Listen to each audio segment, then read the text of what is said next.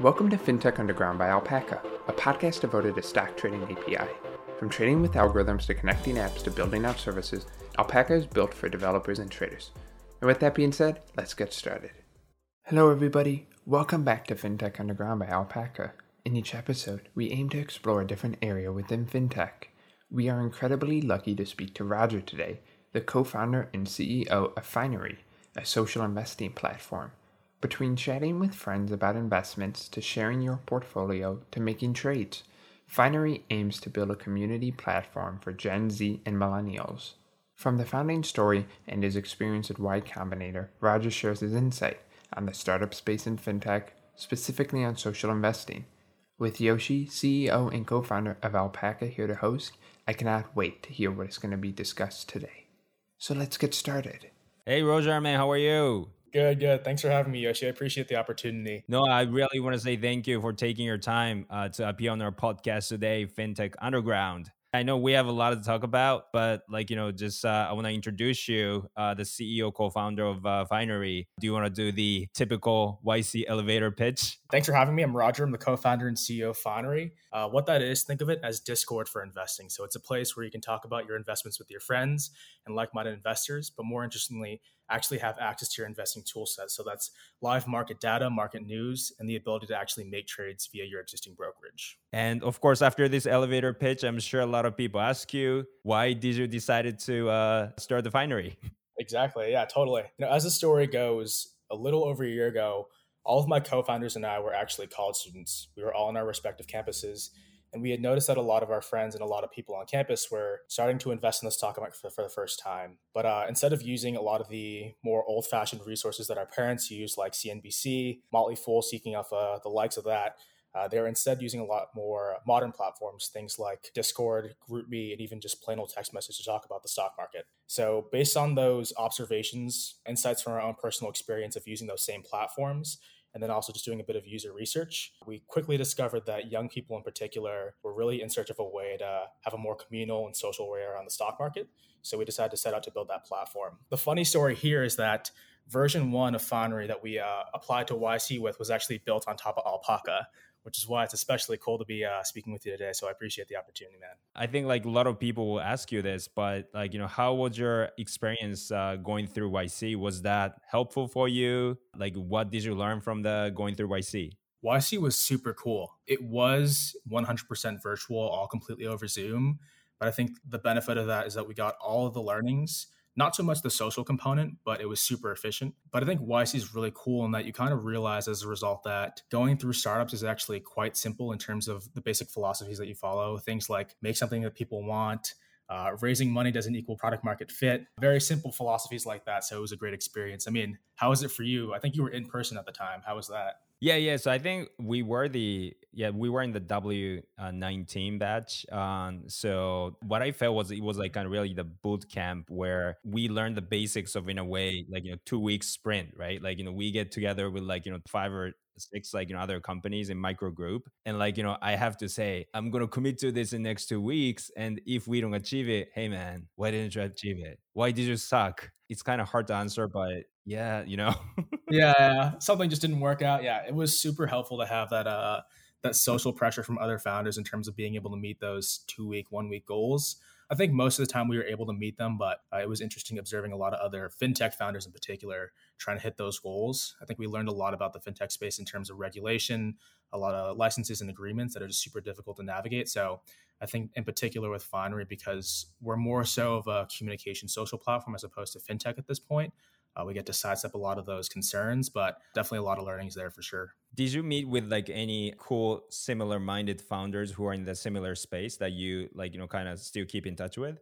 For our batch, there actually weren't too many companies in the social investing space. I think when they accepted that batch, it was right before the whole GameStop fiasco had happened. So social investing wasn't necessarily a big topic at the time, but there were a lot of cool companies that are cool things with fintech, but it was just us for social investing. Nice. So I think talking about social investing, I've been personally following this space probably since back in, I don't know, 2012 or 2013.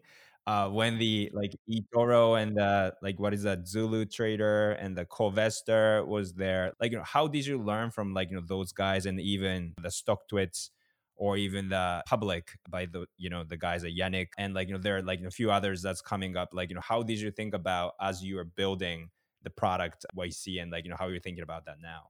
Totally. Yeah. I think StockTwits and Public did a great job of leading the field in terms of the social investing space, really establishing it, StockTwits especially. But I think the core insight that we had when doing a lot of research and actually coming up with the initial concept for Fonnery was that those products aren't necessarily built for the specific use case that we were looking for amongst young retail investors. That being having daily conversations around the stock market with your friends and like-minded investors. I think those products are more so designed for this more broadcasty tweeting style where you just send out your thoughts to the market to various people and your followers.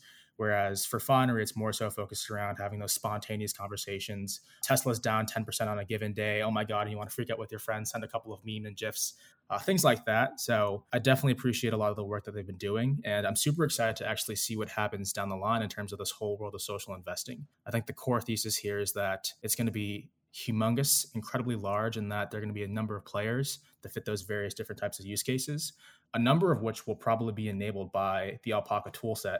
So I'm curious to see what happens there.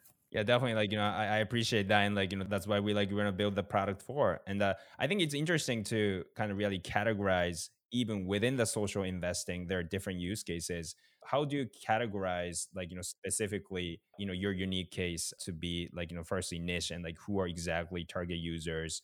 Like, how, what kind of like, traction you're getting initially at this point? Yeah. So our user, you can think of them as the 20 to 30, so high-end Gen Z, lower-end millennial. People who have a little bit of experience in the stock market probably aren't experts at this point, certainly not beginners.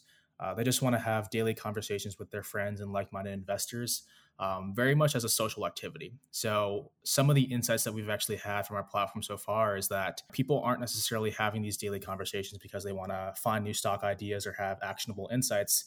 In a lot of cases, and a lot of times, they're actually just doing it to have fun. In the same way that gaming brought a lot of people together in the 2010s and even now, I think that investing is one of those other social forefronts in terms of bringing people together.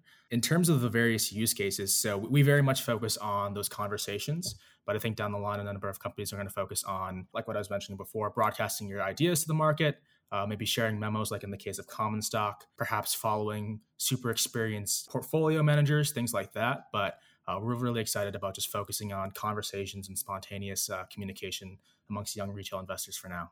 Yeah, and you just raised seed round of 3.2 million, led by Upfront. So first, congratulations to that. That's big amount of money.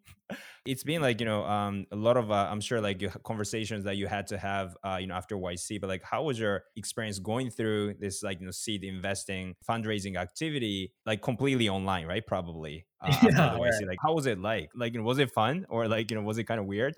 I think you'll talk to most founders and find that they hate fundraising. It's just like the most brutal process ever. I think especially within the context of COVID and Zoom, it was especially tough in that because there's more of a streamlined process, you can just take 10, 12 calls per day, which is incredibly taxing. So it was a pretty intensive process. I remember talking about it with our YC batch or YC micro subgroup, and just everyone being like, yeah, fundraising is not the most fun. Like, this is terrible. I just want to get it over with. Luckily enough, we were able to go ahead and fundraise at the very beginning of the batch and have a bit more energy back then.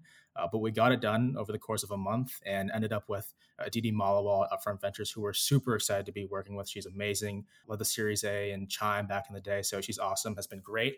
Also working with the team at Dash Fund. So it's been an awesome time. How long did it take for you to get the term sheet? How was your emotional roller coaster was like?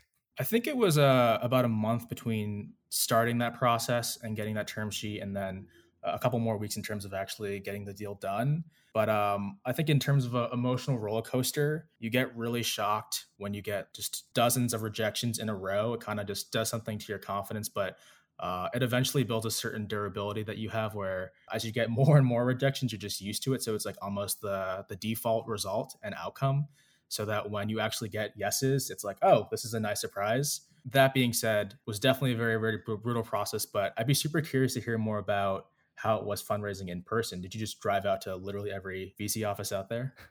Yeah, like I mean, it only took you like a month, right? Like, I mean, that's amazing. Like, for us, it was it was extremely long and painful process. It's partly because, we had the previous business that we pivoted from, and that Mm, existing investors on the cap table. And that, of course, made it kind of difficult for us to really be too flexible in terms of how we can structure it. We ended up finding a great investor that we love, Santo from Spark. But yeah, we got numbers of the rejections. And a lot of people really don't appreciate this experience from looking outside. So I think I appreciate bringing that up about getting the rejections. totally. It's just a part of the journey. I think, like you were saying, people don't necessarily realize when they look at like TechCrunch headlines that it's just this really intensive process. But all in all, I feel like we just grew a ton as a team, especially as young co-founders. So it was a good experience all in all, I'd say. Is this your first company? Yeah, this is my first company. So for context, I'm 21 years old. My co-founders are also 21, 22. We're fairly young, so this is certainly our first company. But I think one of the coolest things, or probably the coolest things of building your own company and startup is that you get to just have an immense amount of learnings on a day-by-day basis. But yeah, first time, but we're just learning a ton at this point. So you dropped out from school to do this? Yeah. So one could say dropped out. My school in particular is pretty flexible about going back. So I'd like to go back someday far down the line. But for now, yes, I'm a dropout working on the startup. So as the first company that you're building, what is this grand vision? Because I think what I had a very difficulty of really balancing out, even fundraising process, is that okay, what's going on right now? What is the growth curve of that hockey stick that they want to see, while talking about where this can be in a longer term? If we skew to either or extreme, people are like, oh, what are you talking about, too much of the detail? And if it's too much of the long term, then what are you talking about the dreams, and what is actual hockey stick? So for you, what is it, this whole grand vision that you're trying to achieve in 5 years, 10 years of the time frame? So our grand vision, or rather our mission, is to become the world's best investing community. And what that means in practice is that people will no longer use Discord or text message or Wall Street Bets to have their conversations around the stock market. They're going to come to Fonry as a centralized community to discover new insights, new stock ideas, have conversations with people with similar interests, and even make your trades via our platform. So that's really the grand vision. I think we're well on our way to that. And I'm just super encouraged by the fact that the social investing space has just really taken off in the last year. It's super funny in that when we were first starting out with Fonry, this was 2020, maybe 2019. Social investing was just not really a thing. So I'm really happy that our thesis really played out, most likely on a very accelerated timeline because of the pandemic. But just super excited to be in this space. I think in the last couple of months, it's kind of died down in terms of the amount of activity around meme stocks and the like. But I think that social investing has just so much more room to run in the future. And at Finery, we're just really excited about being able to build the infrastructure and tools to support that whole social revolution, I'd say.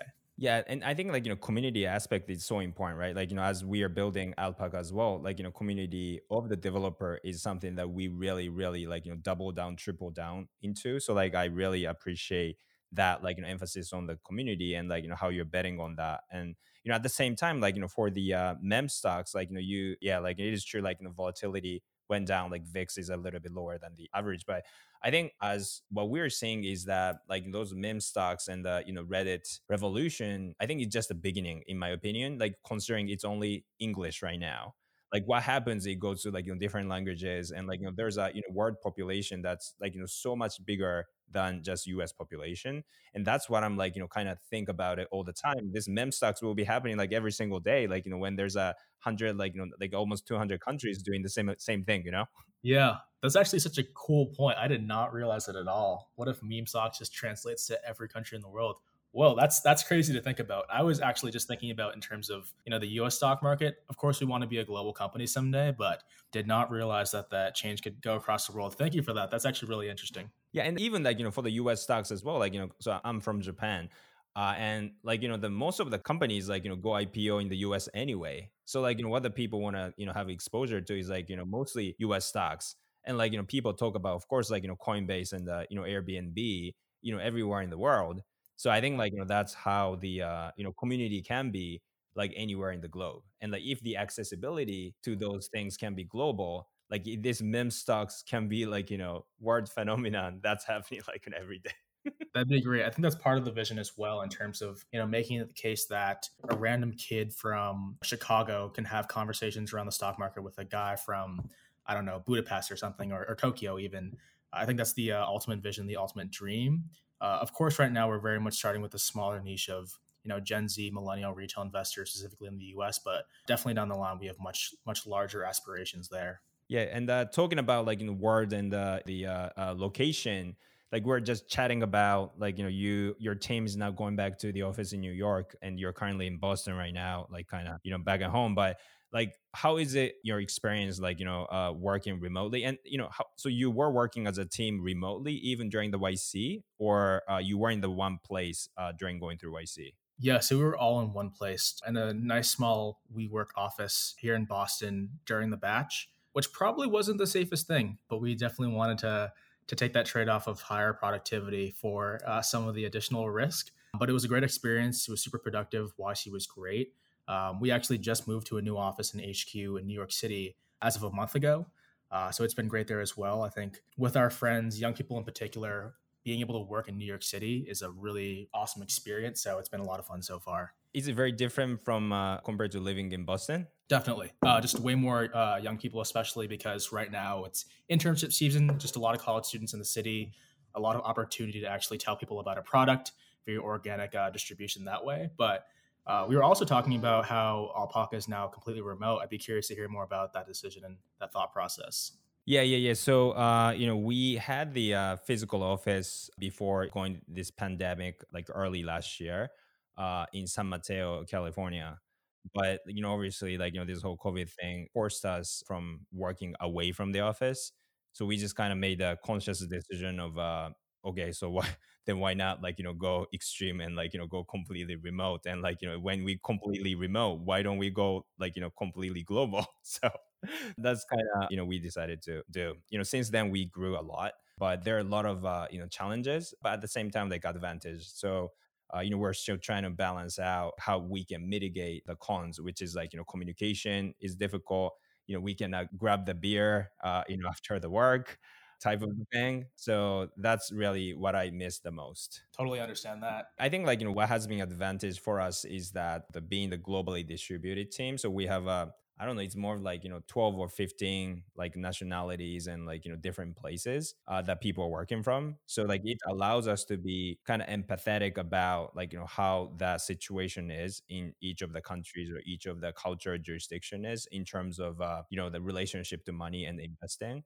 So I think like that has been working well for us to understand better about the potential partners and the developers that we work with. Totally. And if I understand correctly, I believe Alpaca is being used by companies all across the globe. I think GoTrade is built on top of your tech, so they're a global Robinhood. So that's really awesome. Yeah, like our thesis, different. Like we want to be the infrastructure for the makers and entrepreneurs. So like we want the even like the high school kid, like who want to just build something over the summer.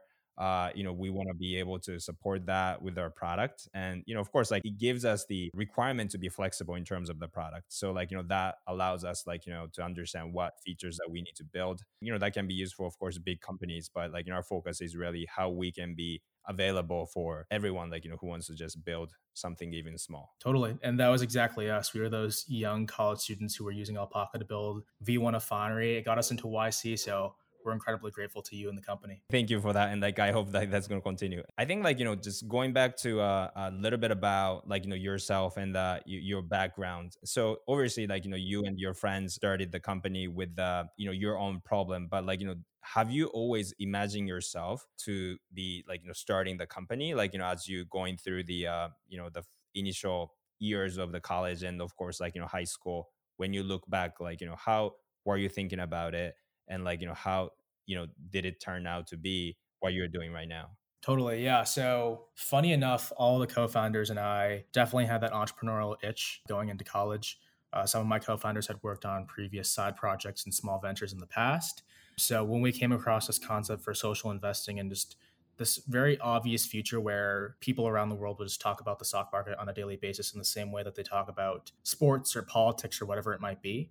We just really jumped at that opportunity. We're very quick to effectively drop out of school and go work on this full time, mainly because one, we really wanted to be founders and build our own company, but two, it's just really cool and I think rare to come across an idea that you feel so passionate about. On that same note, I think the coolest milestone that we hit pretty recently was that my co-founders and I are personally very, very addicted to using Foundry on a daily basis. So it fits into that mantra of make something that people want, but also for YC, like make something that you and your friends would use. We've hit that so far. So it's been very good. But yeah, we were always looking to start a company. It's just super fortunate that we were able to find this particular niche and space. Now like you're hitting this like the point where like you yourself are like humongous fans of your product. So what should users expect now to see from your product, and what is the next that you're excited about that you want to let your users know about? Right now we're actually in a closed beta. We have a web platform out there in the world, but we're actually shipping our mobile app to the App Store in about 2 or 3 weeks. So we're really excited about that.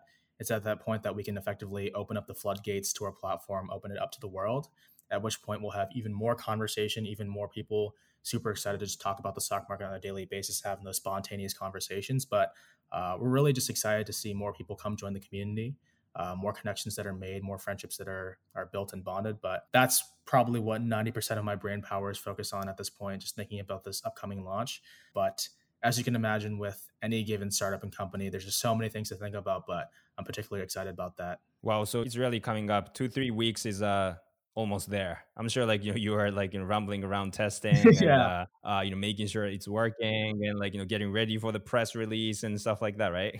Right. Squashing bugs, putting out fires, having to deal with random asides, but it's a really cool experience. Like I was saying before, just being able to go through all of this and just continually learn on a daily basis and just push yourself is just one of the most rewarding things. I think that's why my co-founders and I were all super excited to go work on a startup, especially one that we cared about. But it's been a great experience. I mean, for you, like, how are things going? Is it super crazy? A lot of fires to put out? How are you feeling? I think like what we have realized and like been realizing is that it's always something's happening, and there are a bunch of the things that we're not in control of, like including like meme stocks and market volatility, and there are a lot of compliance thing, regulation things that we continuously do work with, and while doing that we have to like same as you like keep building the features. So it's extremely busy.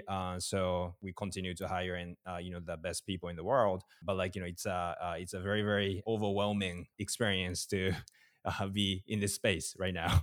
Yeah. So I guess it sounds like meme stocks is certainly causing a lot of excitement and stress for the both of us on both sides. But I think the really cool thing about the whole Wall Street Bets episode and meme stocks in concept is that it really just made the stock market seem like a less scary place. And that's really one of the goals that we have here at Finery, making it so that any given person across the country, across the world, feels like the stock market is for them. Like it's not this crazy place for super rich people with suits. So while meme stocks has caused a lot of craziness around the market, it's definitely made it a far more accessible place for a lot of people, which is great. I completely agree. Our company vision is to how can we offer the access to that stock market and financial services to 7.8 billion person on the planet. So that has to be like, of course, accessible in nature as the pipe, but also it has to be emotionally accessible, as you're saying. And I think you're completely right. The whole thing became more casual.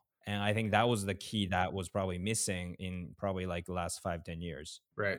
It's like meme stocks are the hook that get people into the stock market. And then, the big questions that we focus on at Finery is like, how do you keep people inside, keep them coming back? So we're just really excited to be working on these problems, thinking about them. It's just been a great time so far. Right. Where is that? Come for the product and tool and stay for the community. Exactly. Yeah. Spot on. To go into the details, it's actually flipped. So you come for the community and you stay for the tools and the community as well. But definitely a great way of phrasing it for sure. I think I need to study a little bit more to make sure that I'm talking about the right phrase. Thank you very much for correcting me. I appreciate that. You got it. And yeah, so like, we're about to be wrapping it up, but like I always ask this question to the founders as we are going through this fintech or the regulation. I'm sure because of the social investing, it's sort of like investment advice kind of stuff or not, or like kind of like what is that, marketing type of things and solicitation. And of course, like you have to deal with the actual market volatility that you cannot really control over, while of course like try to keep users happy. So there are a bunch of the things more compared to like non-financial, like fintech, the products that like we see. So I've been feeling it's always like kind of why we have to do this thing. Like if this wasn't fintech, like we, I would not be spending my time thinking about this or dealing with like a lot of things. So like, it's been always kind of overwhelming experience, which, I learn a lot from. But I wanted to get the question to you that like, considering all those things, is fintech, being in the fintech, is it worth it for you? Yeah, I think it certainly is. While dealing with those questions and issues isn't the funnest thing in the world, it definitely is outweighed by some of the feelings of gratitude and gratefulness that you get from being able to make the stock market a more appealing place for young people in particular, building this community where people can actually have cool conversations and have a good time.